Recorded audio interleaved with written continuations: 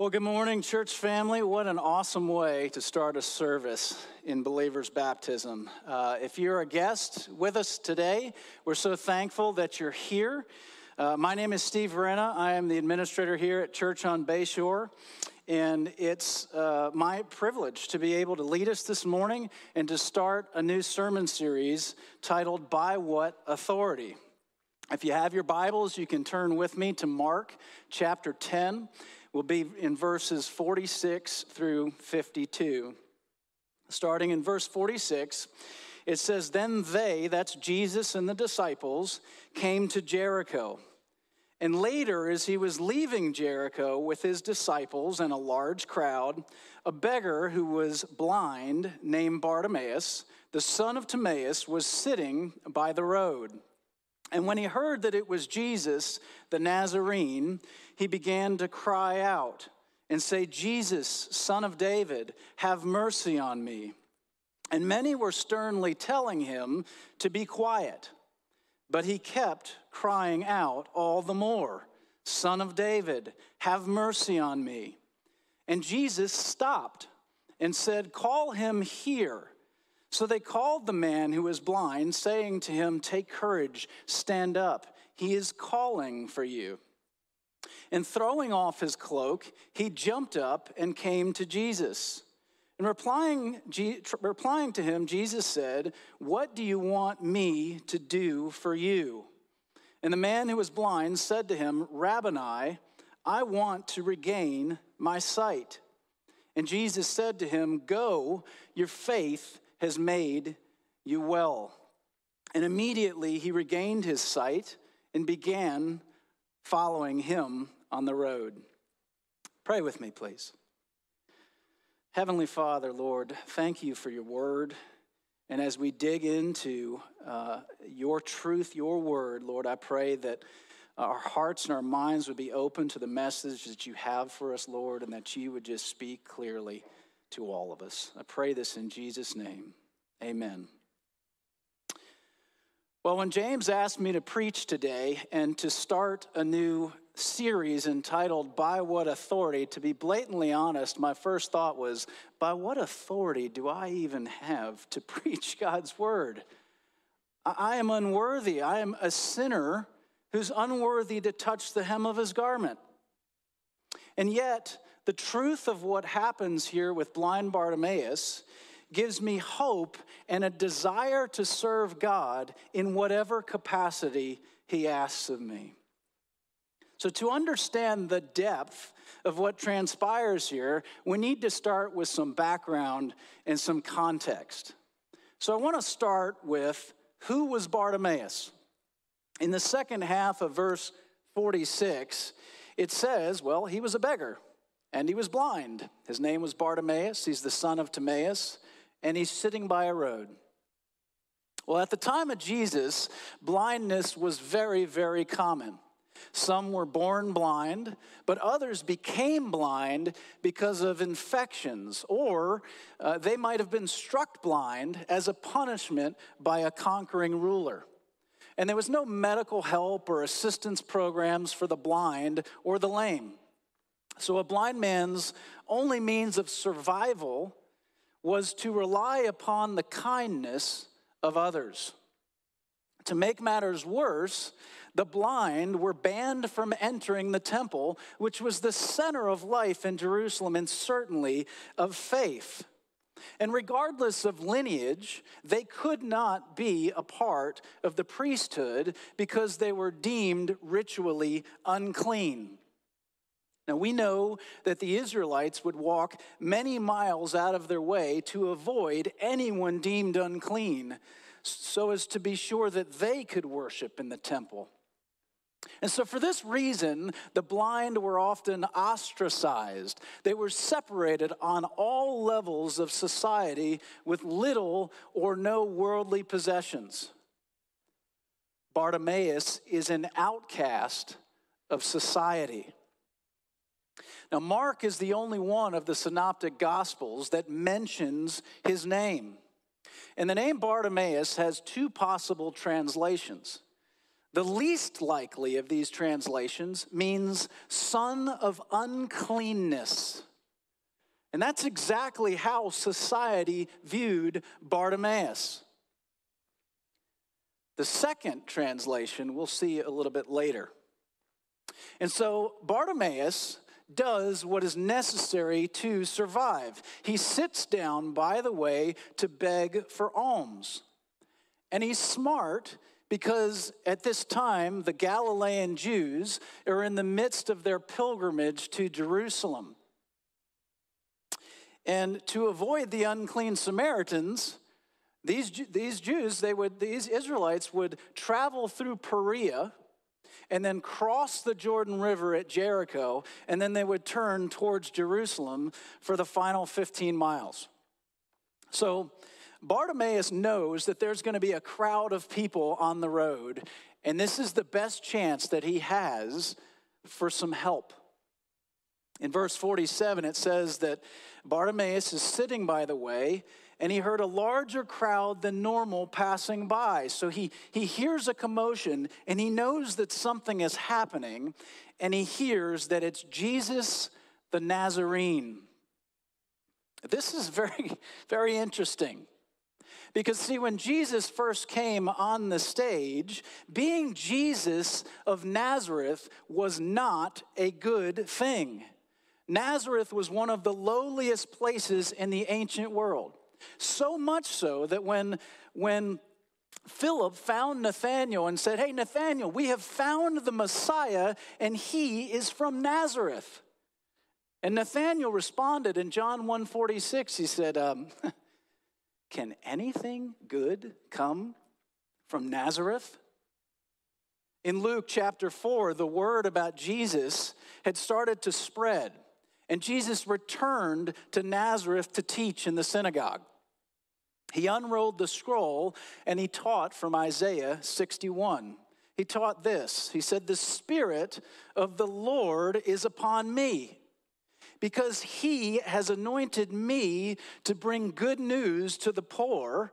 He has sent me to proclaim release to the captives and recovery of sight to the blind, to set free those who are oppressed, to proclaim the favorable year of the Lord." So Jesus has proclaimed his purpose on earth and where that purpose comes from.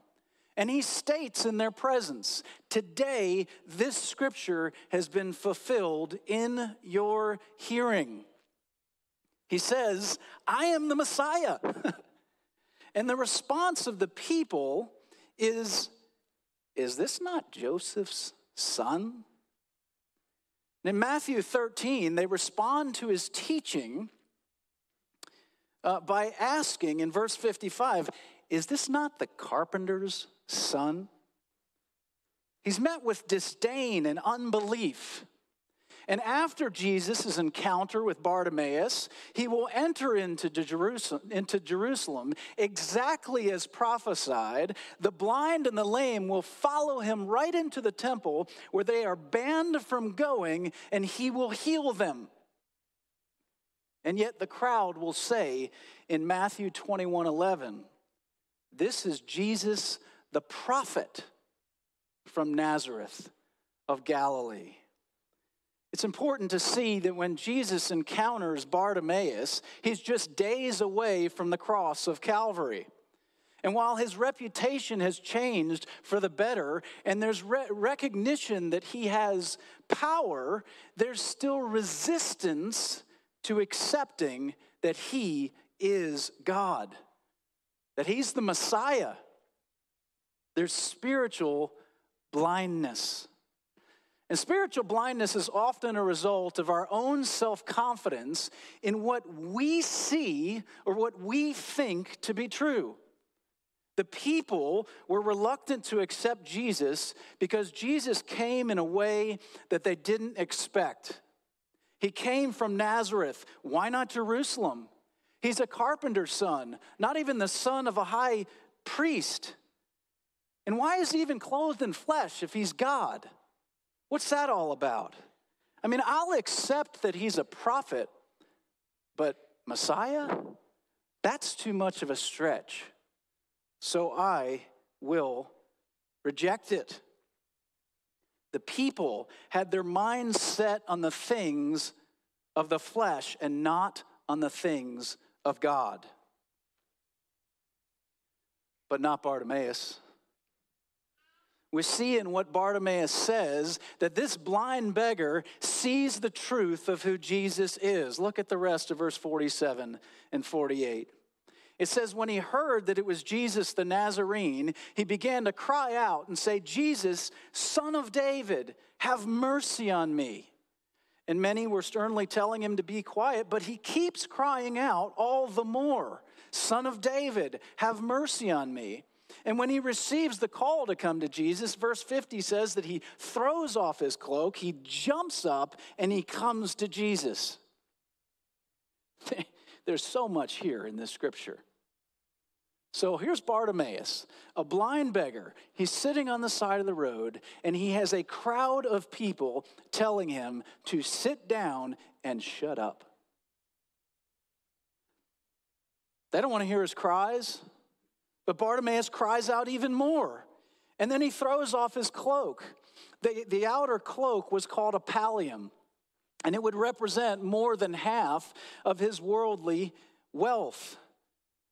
It was heavy. It was the only thing that could keep him warm. In fact, it was so important that in Exodus 22:26, the law stated that if you were to take a pallium as collateral for some kind of deal, you had to return it before sunset so that person wouldn't freeze. And beggars would often take this pallium and they would lay it out on the ground in front of them or over their legs and use it to collect coin on the side of the road. So I can just picture Bartimaeus is sitting there with this cloak, and in it is the coin that he's received from travelers who have already passed by. And then Bartimaeus takes it and he casts it aside as if it's worth absolutely nothing. And don't forget, he's blind. He may never find it again. And in spite of his blindness, it says he leapt. He jumps up and goes to Jesus. Why? Why is he willing to ignore the crowd now? Why is he willing to cast aside his most important worldly possession now? The answer is because even though Bartimaeus can't see, he has faith in the authority of Jesus Christ. Yes, the carpenter's son. And we often think that seeing is believing, but that's contrary to Scripture. Hebrews 11:1 says, now faith is the assurance of things hoped for, the conviction of things not seen. Bartimaeus did not see Jesus perform the miracles. Just as we haven't seen Jesus perform those miracles, he had only heard about what Jesus was doing and saying. Romans 10:17 says, so faith comes from hearing, and hearing by the word of Christ. So Bartimaeus heard about Jesus and believed. And not just that he was the Messiah, but that because he is Messiah, he has authority. So the first step in coming to Jesus is recognizing his authority and believing in it. But to accept authority, first we have to understand what authority is and how it proves that Jesus Christ is more than a carpenter's son. Authority has many definitions, and if I were to try and put them all together, I would say that authority is having the right to act in a specified way that's been delegated from one to another. It's the power to control a particular sphere or to command others because you have knowledge or expertise. And interestingly enough, authority can also reference a book.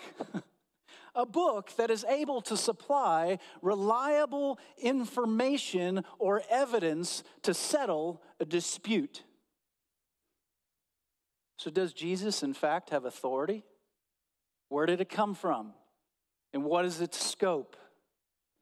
In Matthew 11:27, Jesus says, "All things have been handed over to me by my Father." Jesus' authority comes from God. But based on this one scripture, we could be tempted to believe that Jesus has not always had authority. So we need to understand this a little bit more clearly.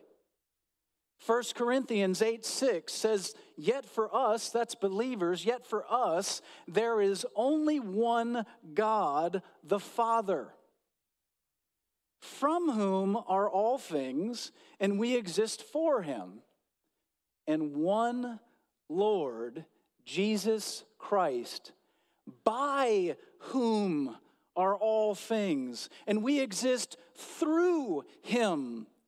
John 1:1-4 says, "In the beginning was the Word," that's Jesus, "and the Word was with God, and the Word was God. He was in the beginning with God. All things came into being through him, and apart from him, not even one thing came into being that has come into being. In him was life, and the life was the light of mankind." Jesus has always been the conduit through which God's power impacts the world. Jesus has always had authority. But not just over our definition of creation. 1 Peter 3:22 says, Jesus, who is at the right hand of God, having gone up into heaven after angels and authorities and powers have been subjected to him. Mark 1:27, as Jesus casts out an unclean spirit, it says the people were all amazed. So they debated amongst themselves, saying, "What is this? A new teaching with authority. He commands even the unclean spirits, and they obey him."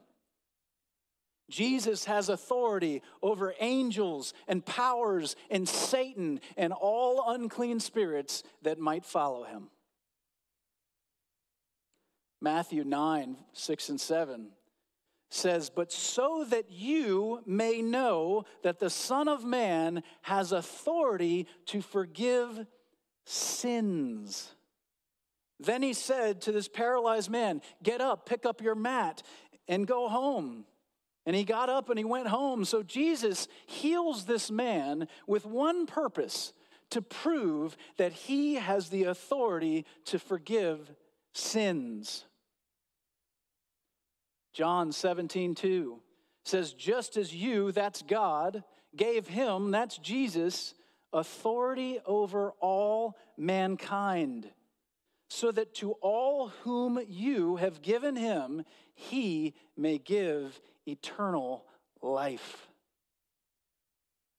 David Jeremiah says, "Only by being both deity and humanity could Jesus Christ bridge the gap between man and God."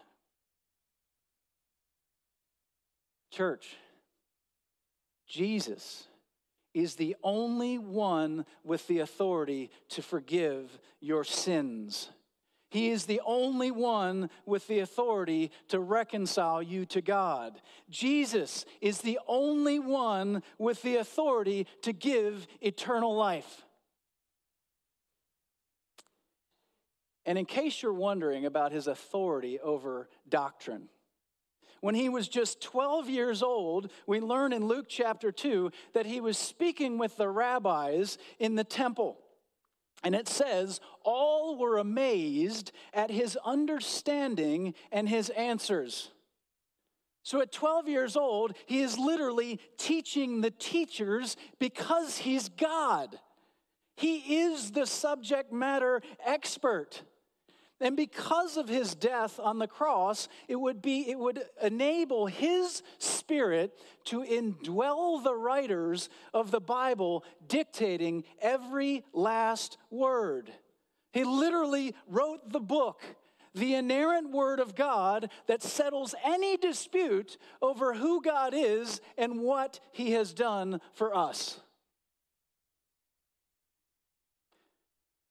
The short version is the power of God works through Jesus.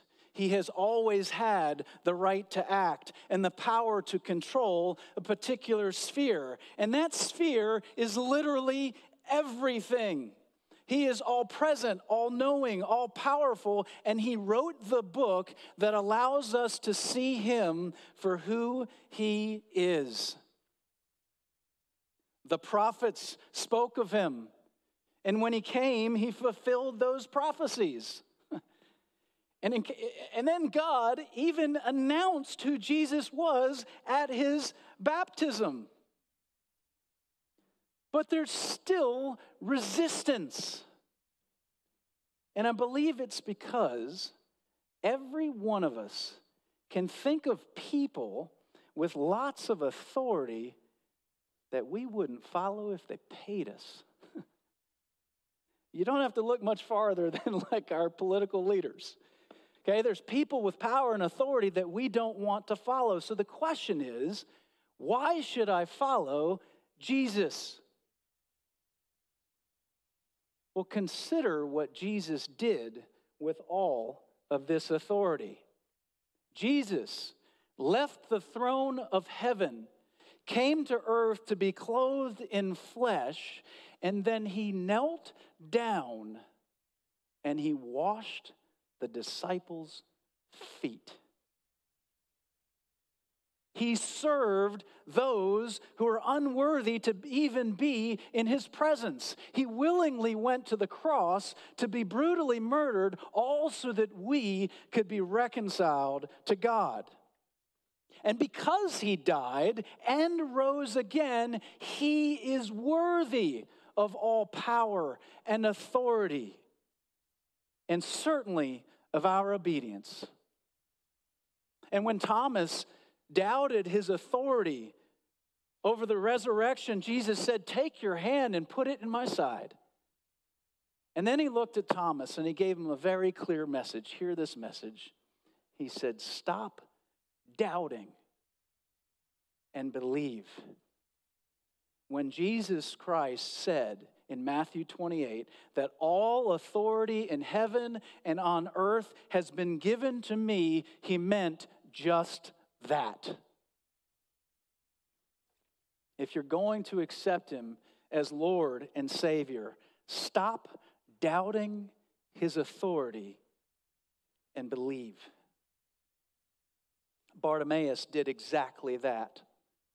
Hearing that Jesus was coming, Bartimaeus cries out, "Son of David, have mercy on me." Son of David is a messianic term, and it shows us that Bartimaeus knows Jesus is the Messiah. And it's important to note that Bartimaeus doesn't scream out for healing. He yells out, "Have mercy on me." He recognizes that he is a sinner who falls short of the glory of God, and the thing that he needs most in this world is mercy from the one who has all authority in heaven and on earth. And if you've never cried out to Jesus for mercy or submitted to his authority, now is the time.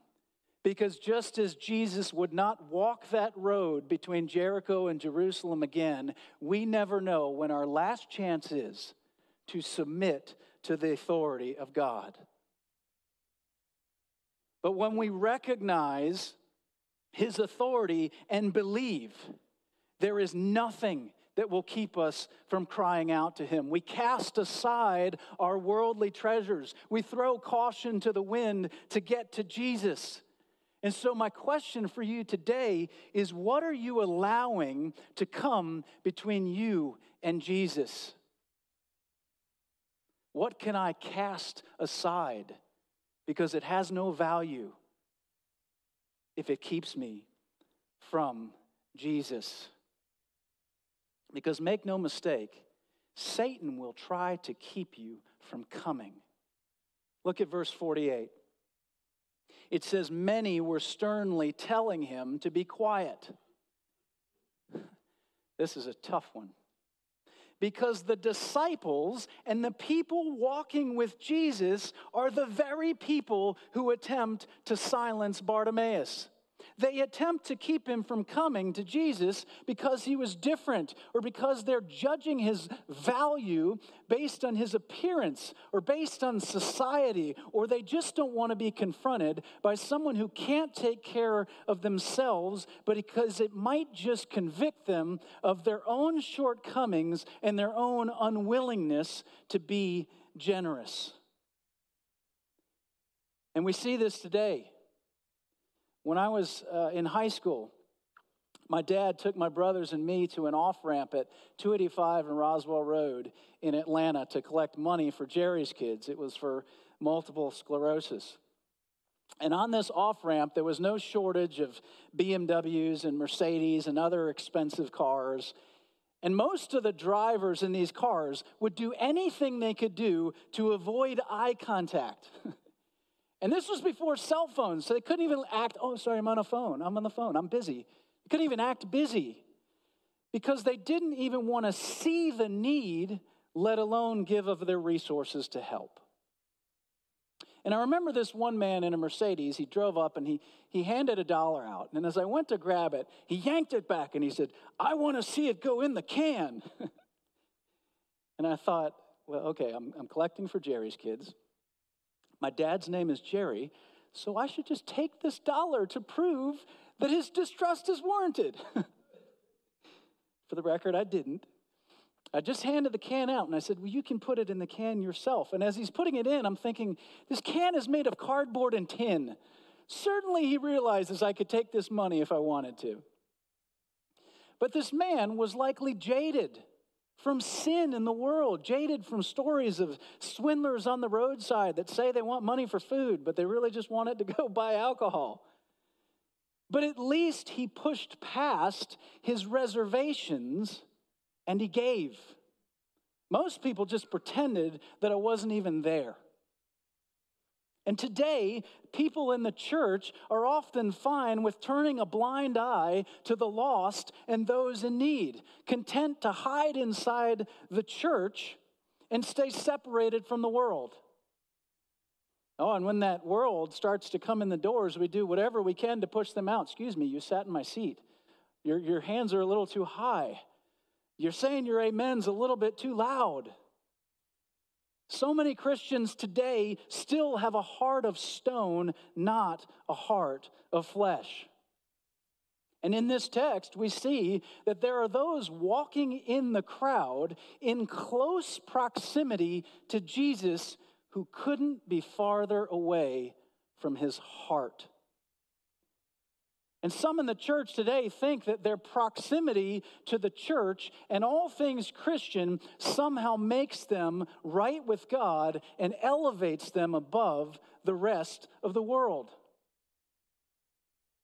And yet they don't have the heart of Christ because they don't have relationship with him. My friends, anonymously hanging out with the Christian crowd without truly coming to Jesus does not save you.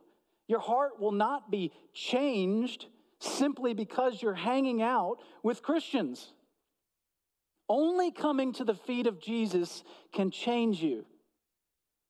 And that change is a process. Because, see, the disciples were seeking Jesus. And there's certainly some in that crowd that were seeking Jesus.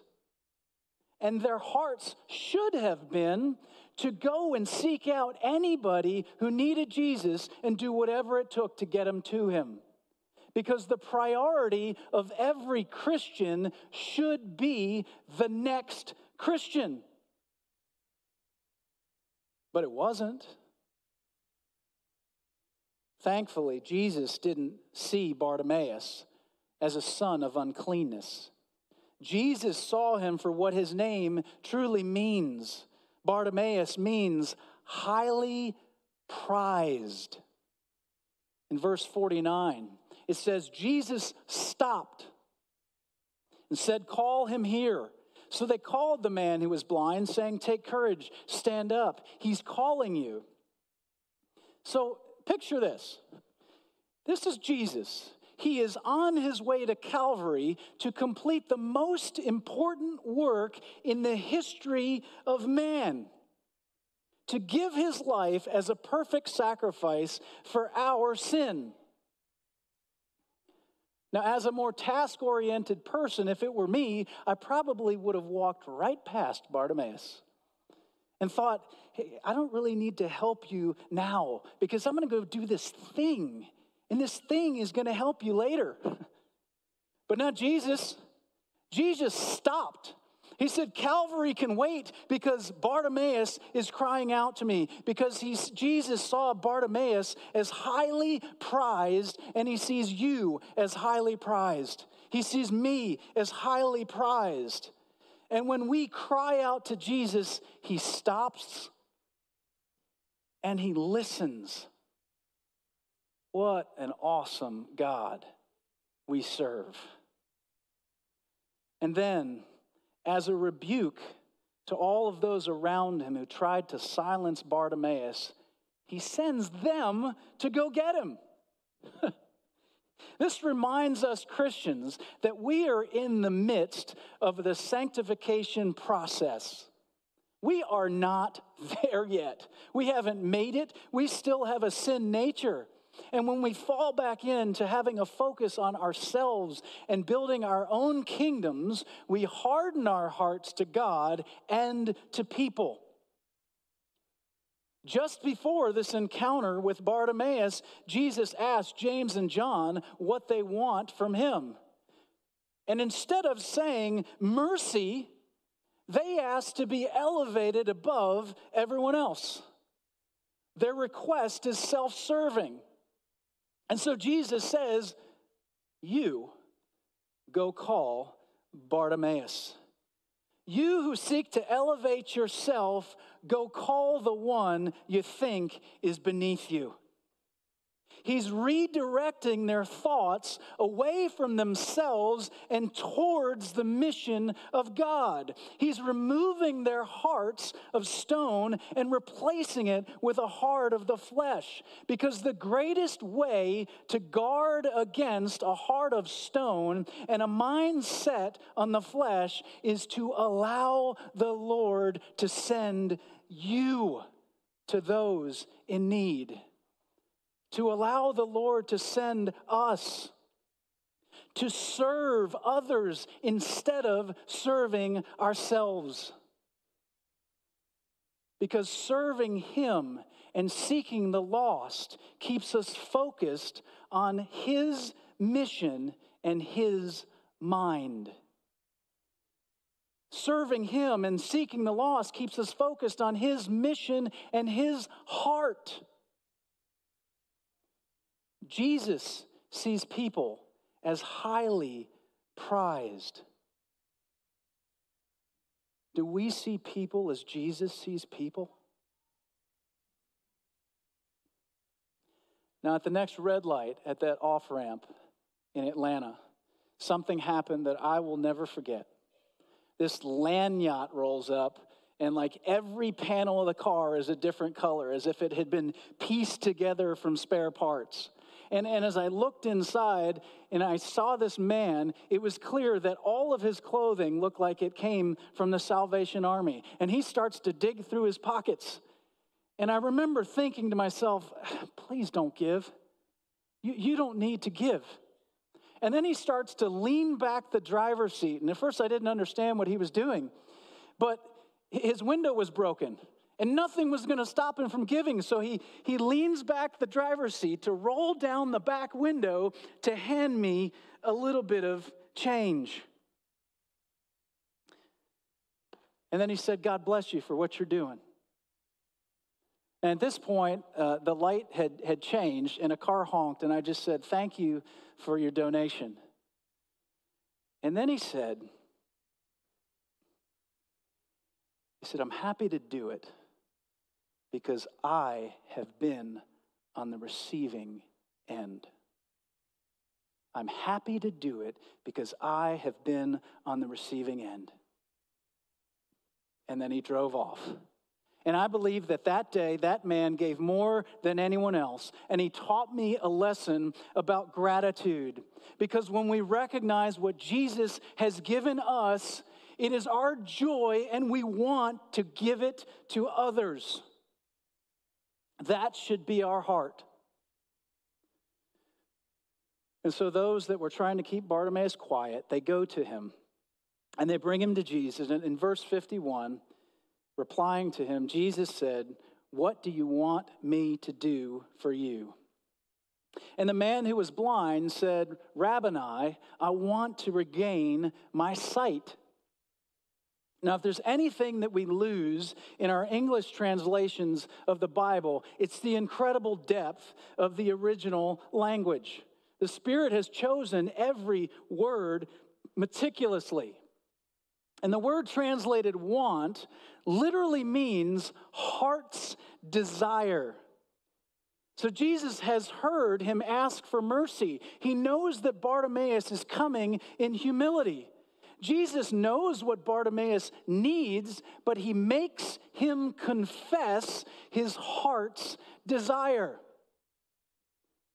And Jesus has asked this question of many others before.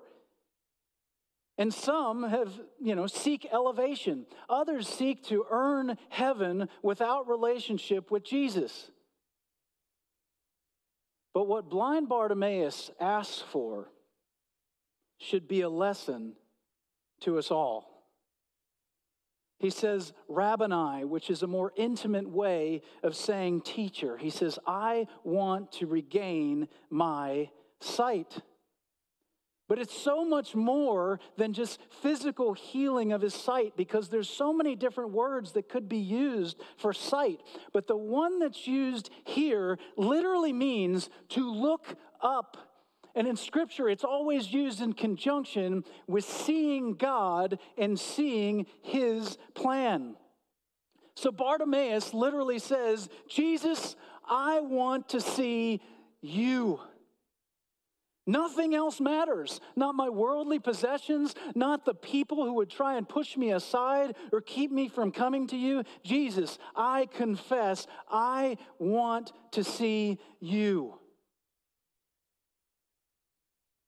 And Jesus said to him, go, your faith has made you well.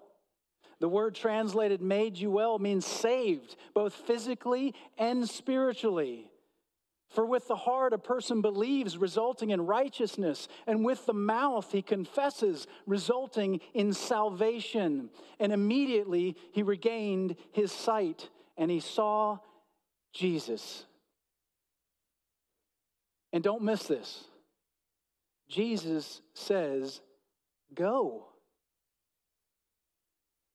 Go. Bartimaeus is still free to choose his own path. In fact, in Luke 17, Jesus heals 10 lepers, and only one comes back to give thanks. And he says, where's the other 9? And I think this is why Jesus asks us to confess our heart's desire. Because if our heart's desire is anything other than seeing Jesus, our healing will be temporary and we will not follow him. But for Bartimaeus, his believing has led to seeing. He has spiritual sight. He sees Jesus for who he is. And when we see Jesus, there is no other path.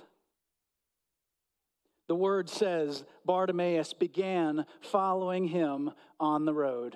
Bartimaeus said, your way is my way, Jesus. You are the way, the truth, and the life, and no one comes to the Father except through you. You are the way, Jesus. Your way is my way. I will follow you to the cross. I will pick up my cross daily because I see you, Jesus. Church, make his way your way. Make his heart your heart, his mind your mind. Hear his call. Believe in his authority. Confess your sin. Receive his mercy. Share his heart with others by serving. Follow him on the way. Church, my prayer this morning is that we would make his way our way. Pray with me. Lord Jesus, you died on the cross for me. Your way is my way. Your way is the only way. Lord, may we be ever grateful for what you've done for us. Lord, may the groanings of our hearts be for all of those who have yet to experience your love, your grace, and your mercy. Lord, because you have authority and you see us as highly prized, Lord, you give us authority to be ambassadors for Christ. So may we share your word boldly in any environment you call us to do so. Lord, may we live sent every day. In Jesus' name, amen.